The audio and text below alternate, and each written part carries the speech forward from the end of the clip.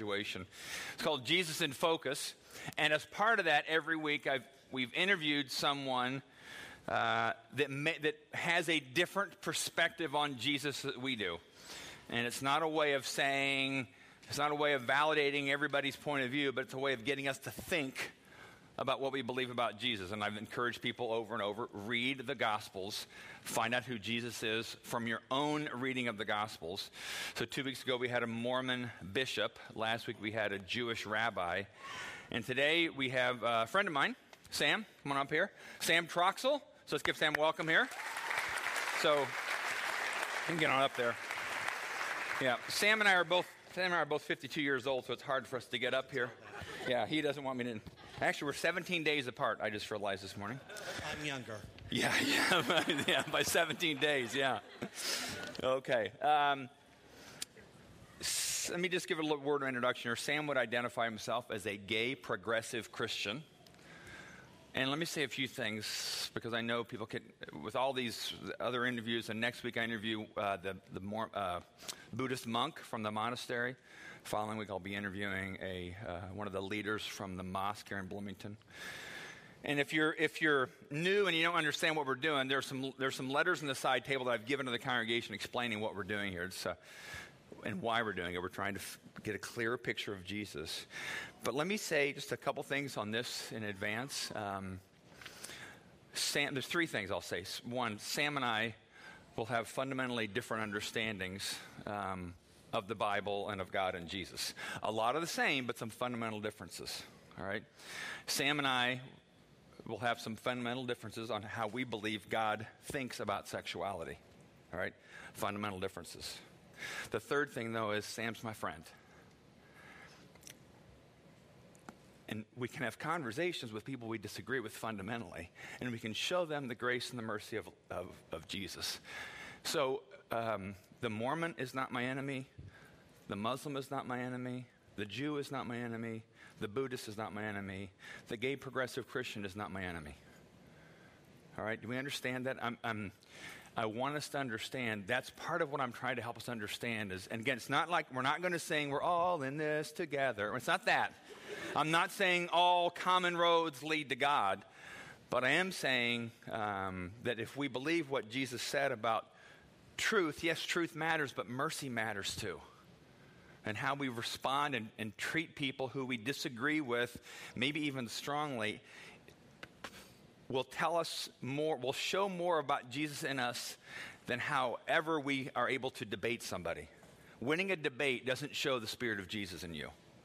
Jesus never won debates. He won hearts because he loved people well. So anyway, I'm just saying that. So Sam, why don't you tell us first just where you grew up, kind of your church experience growing up, and then we'll go from there. First, can I ask, is Shelby here? Hi. I work with her mother, and I hear about her all the time. I'm from Martinsville, family of 6 kids. I have more adopted siblings than I have natural siblings. My mother, not my dad, my mother liked to take in children and dogs and anybody else. My great-grandmother would probably have been the first Pentecostal in my family. And so we're a long line of Pentecostals. My children are still Pentecostals. My grandchildren are Pentecostals. Pentecostal being the branch of Christianity that's really emphasizes the Holy Spirit and probably really energetic worship. Yes. And you used to play organ or piano at the church? Piano and organ. Okay. Growing up? And that was my life until I came out of the closet 20 years ago, just about this time of year, and decided that my church wasn't speaking, didn't really understand me as well as I understood myself, and that I felt God did understand me, and my church didn't feel God did, and I left. And that was 20 years ago. 20 years ago. I don't know if I mentioned, but I'm going to ask this question. I know we talked about it. Talked about this a while ago. We've been having coffee together for probably, 6 or 7 years. You emailed me out of the blue one time and We meet at Feast or Bakehouse or places like that. Probably more than that. Probably more than that. Okay, probably 7 or 8 or 9 years.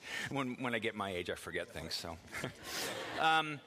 you had said at one point, you asked me if I believed that God intervenes when we ask Him, when we pray, does He intervene? And I said yes, and you said you didn't think so.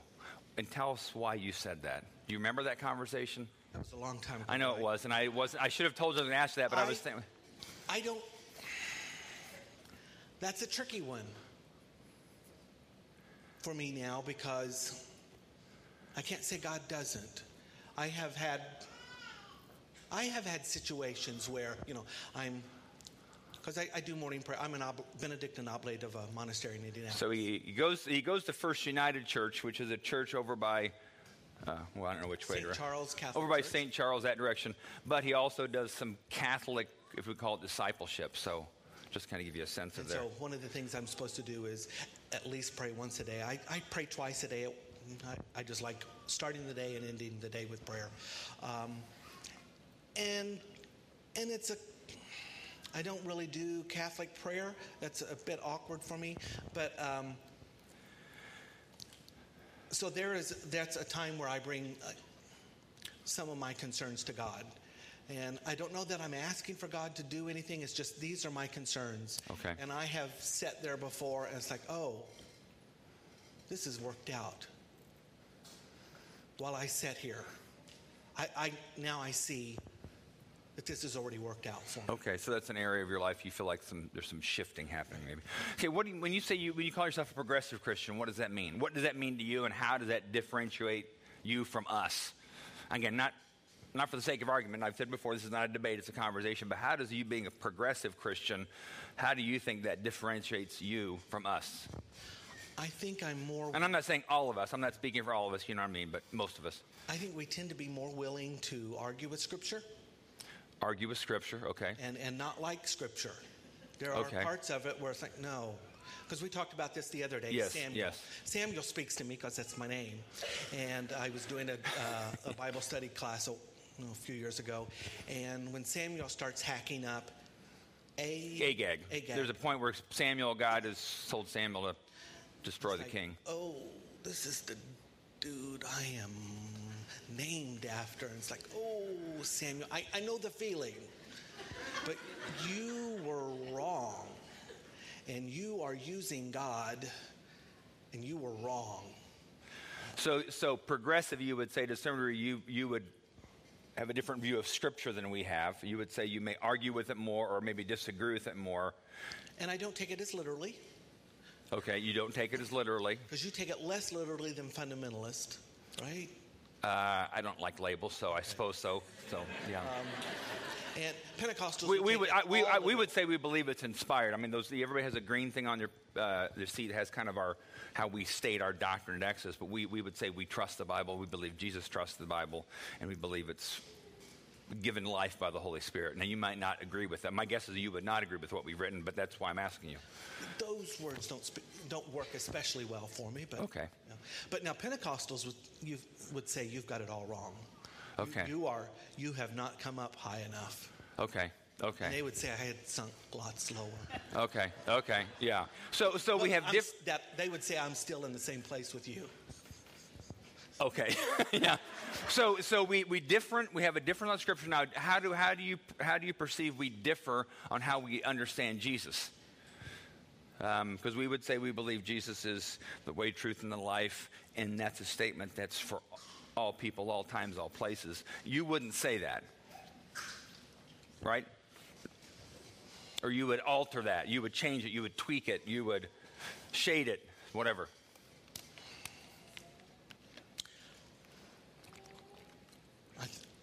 I think you would probably say that Jesus is the only Son of God.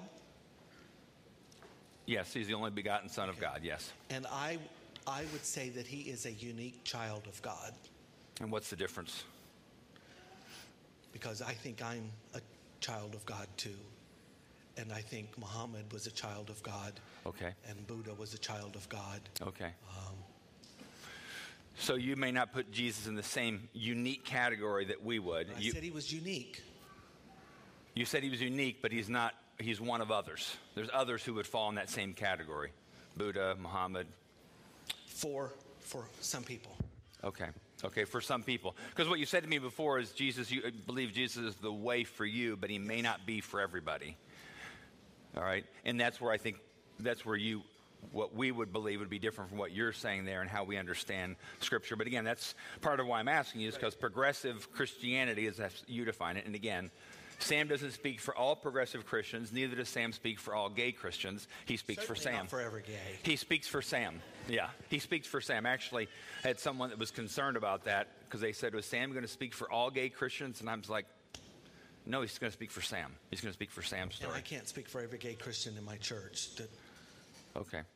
And you go to First United Church, and so what's their take, from your point of view at that church, what's their take on gay sexuality? Why do you go there? They don't see it. They don't have an issue with it. Okay. Meaning what? I'm just playing word games here. Why should it be an issue? Okay.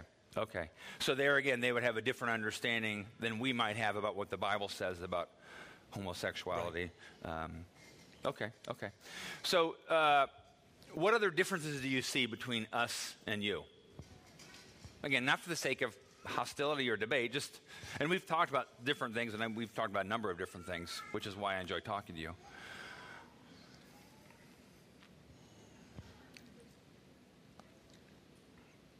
This is what he does when he thinks. He just kind of... Yeah.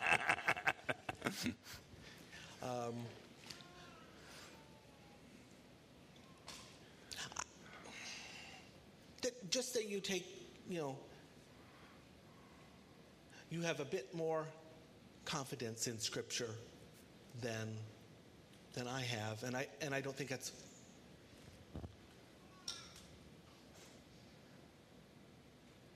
I really like to wrestle with Scripture, and I like to and a favorite story of mine is when Jesus the crowd fed the crowd, feeding of the 5,000 with the loaves and fishes. You probably believe that he. The point to you might be that he actually made the loaves and the fishes. Yeah, some supernatural thing happened that the food multiplied. The point to me is I don't get concerned about that. I don't. You wouldn't go to it was a supernatural provision, miracle of sorts. You would. But somehow, I tend to think he caused that group somehow to start digging in their pockets and their baskets, and coming out and looking at all of us, that we are. It's not just the ones that have food here today.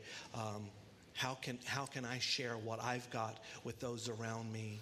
How can I stretch this? So from your lens of that to me, story, that's a miracle.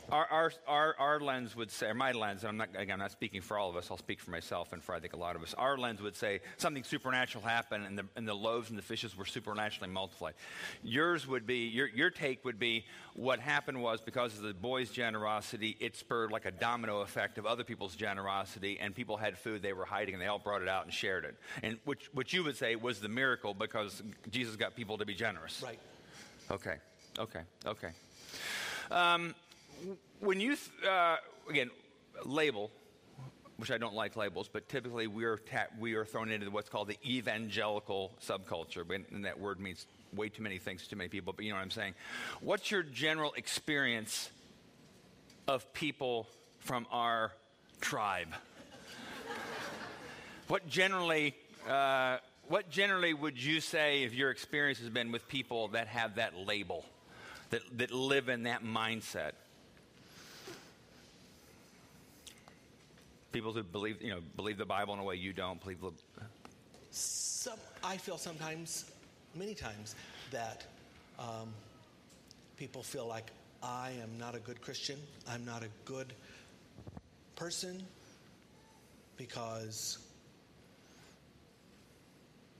I sleep with my partner, same-sex partner, and that somehow says something about my heart. And I have a friend who is more conservative. I don't know that she would call herself evangelical, but much more conservative Christian than me. And she says, I go to church just for politics. I'm like, no, I was like, but yet, Mary Lee, I'm the one praying twice a day. And you're not praying twice a day. And that's nothing wrong with you, but why are you saying I'm more interested in politics? She was saying she was interested in politics, No, or that you I'm- were?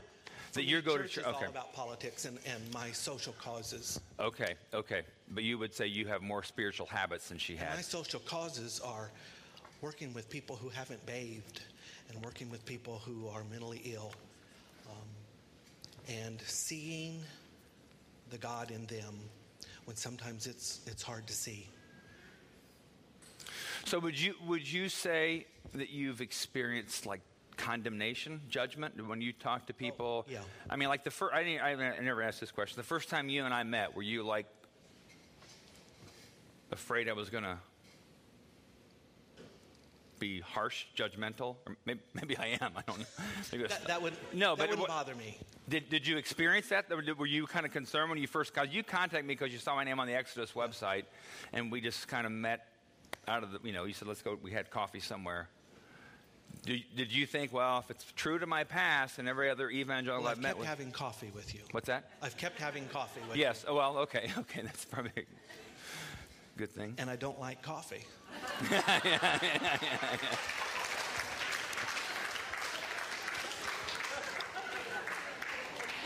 You're funny. It's tea that I'm drinking. Okay, tea. But I usually do drink coffee.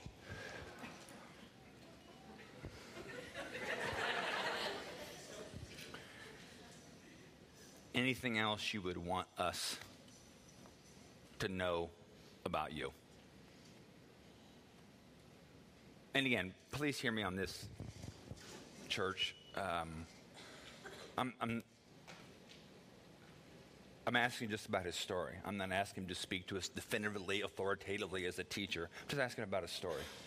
Not anything different than what you might do to any of your neighbors who are gay, straight, Muslim, Mormon, whatever they are. All right, so what would you want us to know about you?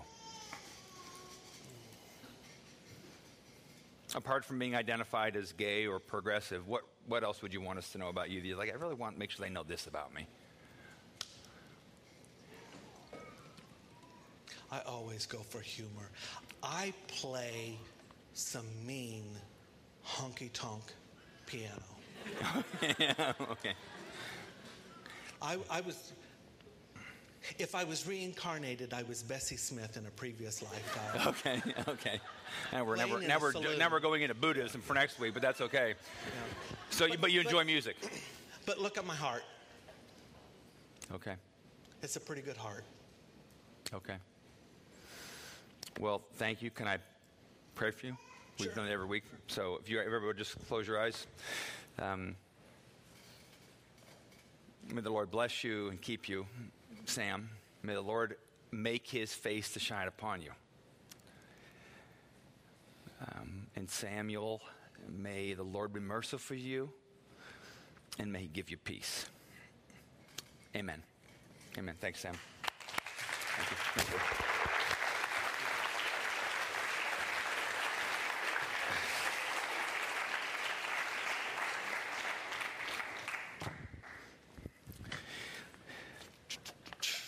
All right.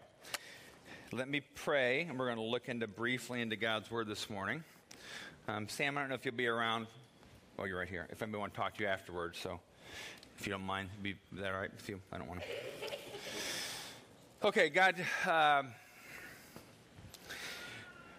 we believe in your Holy Spirit. God, we believe that your Holy Spirit is present in this place during this time. And we believe as the Holy Spirit's sole mission is to point us to Jesus. And so as every week in these last few weeks, what we've asked is give us a clear picture of Jesus. Give us a clear picture of what his mission was, what his gospel was, what his good news was, what he came to tell us. And what he came to tell us how we can become the kind of people who are fully alive. So would you give us insight into our own hearts, to all those obstacles that keep us from being the fully alive men and women, girls and boys who are full of the life and power that come from God alone. And we ask this all in Christ's name. Amen. On the screen up here, I have a beginning of an email that I sent to someone in December. And I'm calling the guy John Doe. His name wasn't John Doe, but here's what the email I wrote up saying. It said, John, thanks again for the time yesterday and for your insight and wisdom. By the way, I want to correct something I said yesterday. Here's the scenario. I teach a graduate class at School of Education, just an adjunct once a semester occasionally. John is a professor in the School of Education that kind of has some kind of oversight a little bit over the area that I teach in. So he wanted to talk about the class, and as often they can be concerned about is they don't want, what they call it grade inflation. They don't want to have too many A's. It's a bad thing. So, and I felt like I was being cross-examined a little bit. It was lunch. We were having lunch over pizza, and I don't know him that well, but he said, well, how many A's did you give? How many B's? I have 13 students in my class. I did. That's my first semester. And I said, I think I gave 1 B. The rest were A's. Graduate school, a C is like a failing grade, so mostly A's. I said, I think I gave 1 B. And some of you are thinking, boy, I'd love to have this guy for a class. But the moment I said it, I knew I was lying to him. Because I gave everybody in my class an A or an A minus. But I was afraid to tell him that. Because I thought, so I said, I gave 1 B. So I wrote this email to him the next day. I want to correct something I said yesterday. When you asked me about grades, I said I thought I gave 1 B and the rest A minuses or A's. After checking, I don't have any B grades. All were A or A minus. Why did I lie? This was 6 months ago. I just didn't remember accurately, right? Maybe I gave a B, I thought. But as soon as I said it, I knew I had said something that wasn't true. I knew it. So don't say it out loud, but why would I do that? Why do we do that? Why do we shade the truth, alter the truth, say something that's whitish, lie-ish in a situation, in a conversation like that? Why? What's going on? What's going on under the hood? And when I went home that day, I remember I checked right away, and I thought, I knew I didn't give any B's, but I checked anyway in hopes that I had. I hoped I had. Oh, please, I hope I gave 1 B. But I knew I didn't. And I'm kind of a softie when it comes to grades. So here's what we've been doing a series called Jesus in Focus. And we're going through Jesus' teaching on the Sermon on the Mount. And let's give the overarching statement here too. Jesus, when he came onto the scene, his one-line sermon that he said over and over and over again was, repent, for the kingdom of heaven is near. That is the gospel, and I'll break it down here in a second. But when John the Baptist was before Jesus, his message was, repent, for the kingdom of heaven is near. When Jesus came onto the scene, his message was, his one-line sermon, repent, for the kingdom of heaven is near. When he sent the disciples out to teach, he said he sent them out, and he said to them, teach the people that the kingdom of heaven is near. After Jesus' resurrection, in the end of the Gospels, it said he talked to the disciples about the kingdom. In the book of Acts, before he ascended into heaven, it said Jesus, before he ascended into heaven, taught the disciples about the kingdom of heaven. So Jesus was obsessed with telling people, this is the message I came to tell you. And again, average Jewish person in that day understood the kingdom of heaven as being life as it's meant to be. Life where God is in control, the influence of God is in control, and what is true in heaven becomes true in earth. When we pray the Lord's Prayer, may your will be done on earth as it is in heaven. What that prayer is saying, God, is what's true up there, let it be true down here. if it's true up there, if forgiveness and truth and mercy and goodness and patience, whatever is true in the place where God reigns as king, let that be true here on earth through me. So when Jesus said the kingdom of heaven is near, what he's saying to the average Jewish person who had been told their whole life, you're not religious enough, what he's saying is, this kind of life is now accessible to you. You can have a life where joy, peace, forgiveness, mercy, goodness, a conversational, transformational relationship with God is not possible for you. And these Jewish people have been told their whole life, well, you're not good enough, not smart enough, not religious enough, you don't have enough spiritual habits, whatever. You sin too much. But the good news that Jesus came to present to people was, no, you can have that kind of life. And yes, the good news includes the death of Jesus and his resurrection, but that only opened up the way for his good news to happen. But the gospel is you can live a conversational, transformational friendship with the God of all the universe. Everybody can have that life. So in the context of that, 2 weeks ago we talked about Jesus talking about anger from the Sermon on the Mount. You can live an anger-free, contempt-free life. You can. Last week we talked about lust, and Jesus talked about adultery. And the message of Jesus, you can be the kind of person who doesn't lust anymore. You can be. It's not a matter of just getting your behaviors in check and stopping everything around you and keeping your eyes closed. No, you can have a transformed heart. So this week, Jesus talked about anger, he talked about lust, now he talks about keeping your word, speaking truthfully. And here's the passage. All right, Matthew chapter 5:33. He says, you've heard that our ancestors were told, you must not break your vows, you must carry out the vows you make to the Lord. So he's saying, you've heard from the Old Testament. Now, I'm not going to go through. There's much different Old Testament passages where it talks about keeping your word, speaking truthfully. And he's saying, you've heard that told to us, keep your vows, and then go to the next one. Then he says, but I say to you, because Jesus in the Sermon on the Mount often said, this is what you've been told about what it means to be spiritual. Now I'm giving it not a different interpretation, I'm going to fill it out. But I say to you, don't make any vows. Don't say by heaven, because heaven is God's throne, and don't say by the earth, because earth is his footstool. And do not say by Jerusalem, for Jerusalem is the city of the great king. Do not even say by my head, for you can't turn one hair white or black, unfortunately. All right. See what he's saying? So what the habit at that time was, the religious teachers, religious people would say, I swear by heaven that what I'm saying is true. I swear by the temple that what I'm saying is true. I swear with my hand on the Bible that what I'm saying is true. And it was this sense of, it was really important that you could put something behind your words. I swear it's true. I swear by the hand on the Bible it's true. Instead of just saying, this is true, yes. And what was happening was it became a way to manipulate the truth. Because if somebody's swearing, I swear on the Bible, I swear on this, I swear on the hairs on my head, it's like you feel people straining to tell the truth. And then Jesus says, just as a simple yes, I will, or no, I won't. Anything beyond that is from the evil one. Anytime we strain to tell the truth, it's because ultimately we're trying to manipulate people. Back to my story with this professor I talked with. I wanted him to think good of me. So I shaded the truth. I didn't give any B's.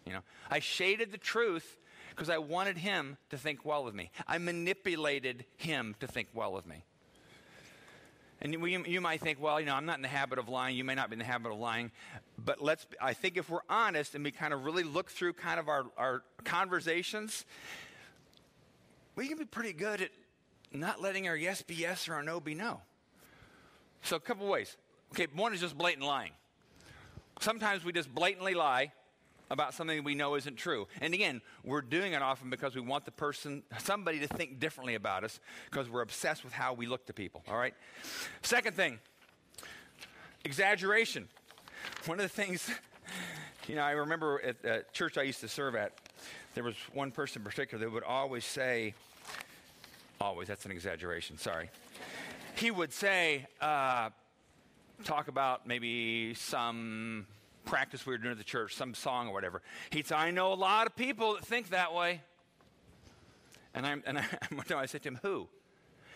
I can't name any offhand. Because what's he trying to do when he says, I know a lot of people that think that way?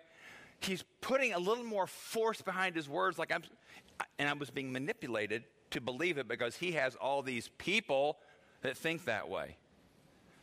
I mean, that's dishonest. It's not letting your yes be yes and no be no, but sometimes we do that. That was in a church. That was another staff member at a church that would say that to me.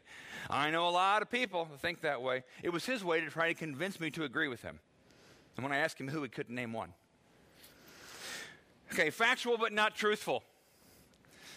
This is something I would say we're all good at, but I'll speak for myself because I can't speak for all of your lying stories.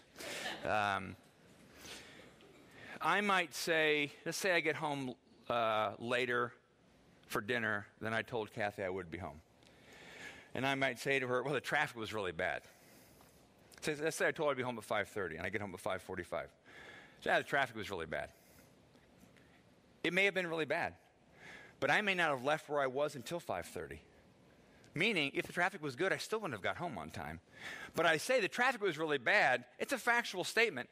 But does it give my wife an accurate picture of the truth? No. Kind of gives me an out, though, doesn't it?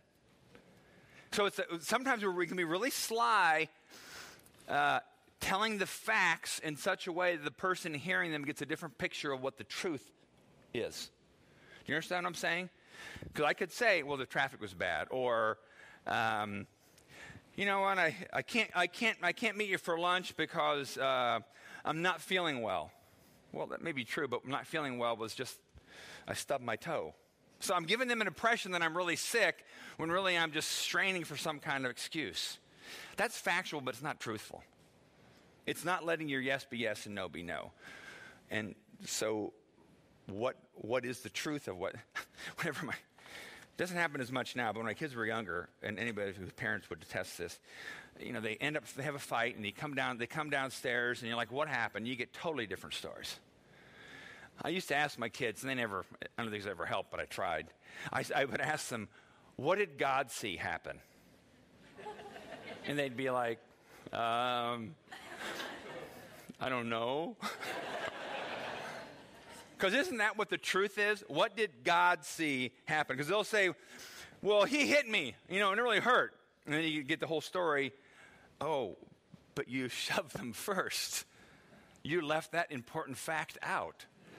But to their minds, which is no different from us adults, they weren't lying because they didn't deny anything. They just only gave certain facts that led me to believe a different truth.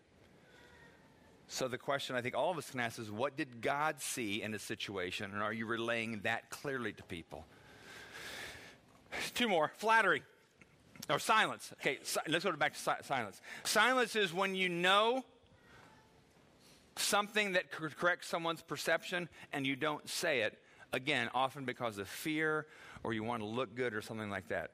There are things you don't say because you don't want your husband or wife to know, or your employer or employee or whatever, and you let them believe what you know is not true, but in your mind you haven't lied because you didn't say anything. But you not saying anything is you not speaking the truth to them. All right? Flattery. Flattery is saying something to someone's face you would never say behind their back. This professor I met with, he's kind of has one of those personalities that you feel like you have to kind of get in his good graces. And I didn't, but there were times where I thought, I need to figure out some way to flatter him so he has a warm disposition toward me. But again, what flattery is, it's a way to manipulate the person to think positively of you, and it's not true. Last one is I'll just call it shaded retelling. Again, where you might exaggerate. You might say, well, he said to me, no, I did not. Well, maybe they said it in a really soft tone, like, no, I didn't. But you communicate it in a kind of a shaded way. And again, it's kind of that bigger picture of what did God see happen. But I think sometimes, I'm saying this because I think we often think, well, of course, my guess is none of us are habitual liars. At least I would hope not. But the Pharisees didn't think they were habitual liars either. And I think what Jesus tries to help us understand is, no, be honest with what's going on, and then give the Holy Spirit access to deal with that. Because the question I ask is, why did we lie? Well, we lie because we want people to think good of us. We want our spouses to think we have really good motives and intentions. We want our bosses, our employers, we want everybody to think, I have good intentions and I'm doing good and I'm a good person. But we know we do things or omit things that kind of leave that out. So we have to become our own, here's the word I used a couple weeks ago, image management. We have to become our own spin doctors. I got to make myself look better than I know I really was in that situation. Because it's hard for us, for whatever reason, to say, you know what, I just didn't watch the time. I was being irresponsible. That's why I was late coming home for dinner, Kathy. Who wants to say that? Although it's much easier to say that than to strain with all the traffic was bad and I couldn't find the key to my car. It was in my pocket. I just couldn't find it. We say all these things. It's like, instead of just realize, deal with reality, open the hood up on the car and see what's going on.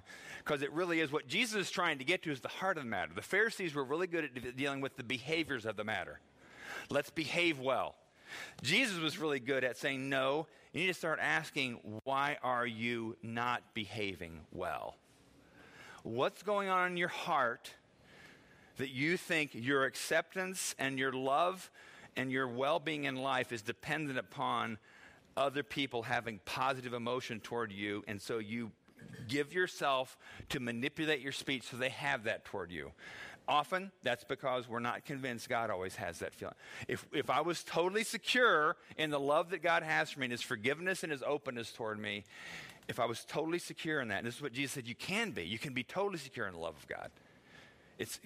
Relationship with God is a completely safe place to be. If I was totally secure in that, I would have no temptation to shade the truth in any situation. Because I'd never worry about whether I'm an acceptable person, because I know God accepts me, and I could be okay with being the real me, and as God's working out and helping me grow to become honest with my speech, or pure in my thoughts, or resisting to anger and contempt.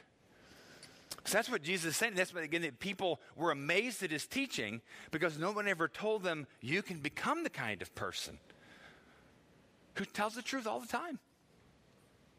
Not even a shade of alteration, not even a shade of manipulation. You can become that kind of person. Simply with absolute reliance on Jesus. So when he shows you those obstacles in your life, when Jesus says, wasn't true what you just said. When Jesus says that, will you listen?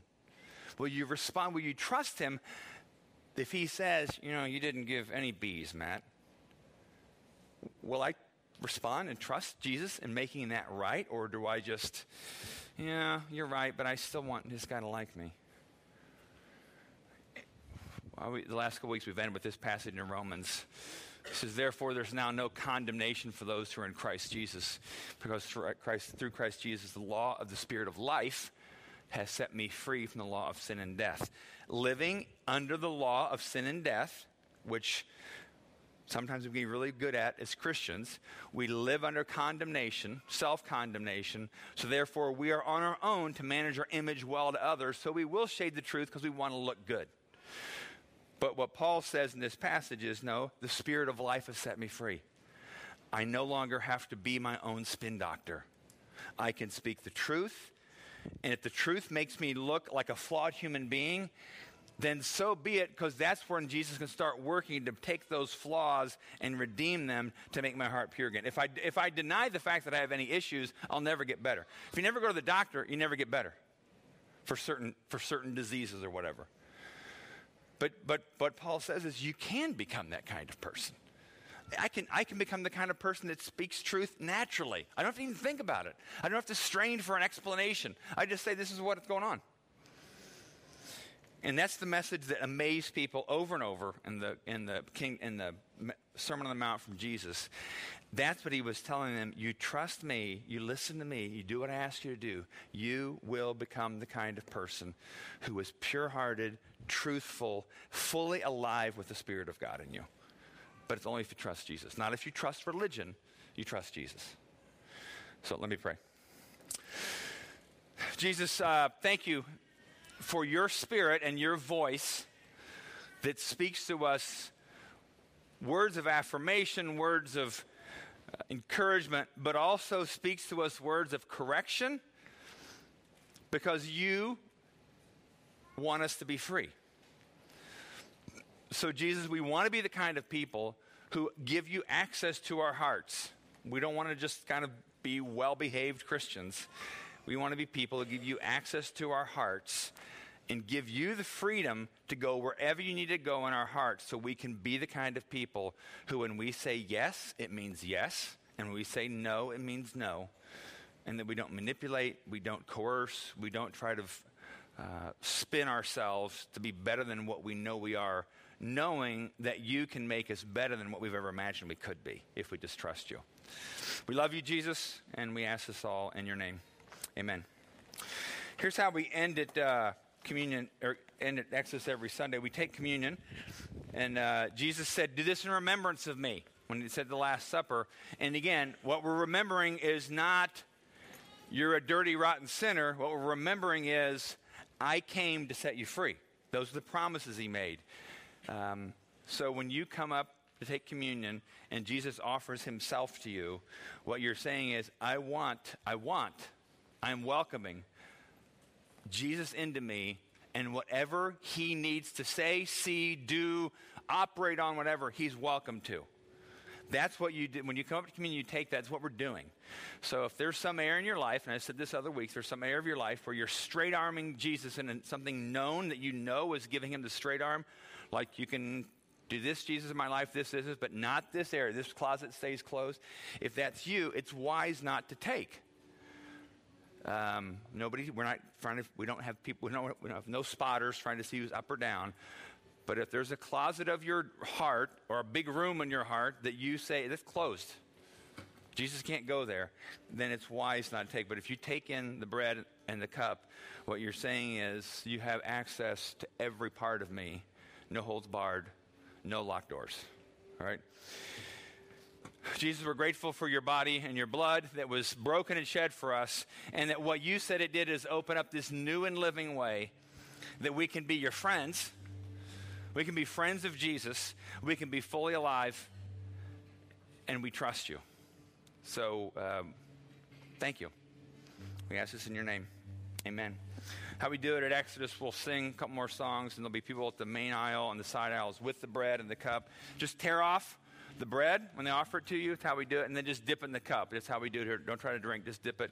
Most people take it right away, eat it right away. Some take it back to their seats. It's up to you however you want to do it.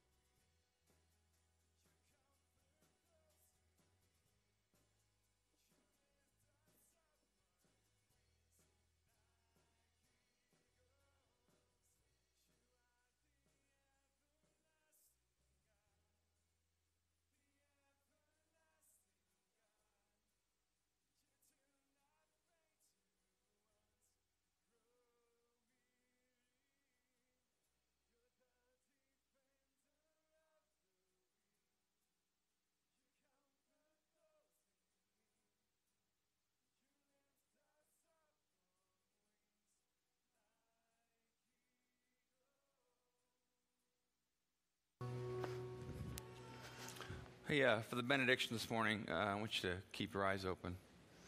And here's the benediction that comes from the Old Testament. May the Lord bless you and keep you. May the Lord make his face to shine upon you. May the Lord be merciful to you. And may he give you peace. Amen. Hey, two things. Don't forget the Bible college graduation, like Dan said, sign it yearbook style to my best friend, whatever. Don't do that, but whatever. Sign them over there. Help us with the chairs if you're able to as well. Next week, it's the interview is the Buddhist monk, just to let you know. So thank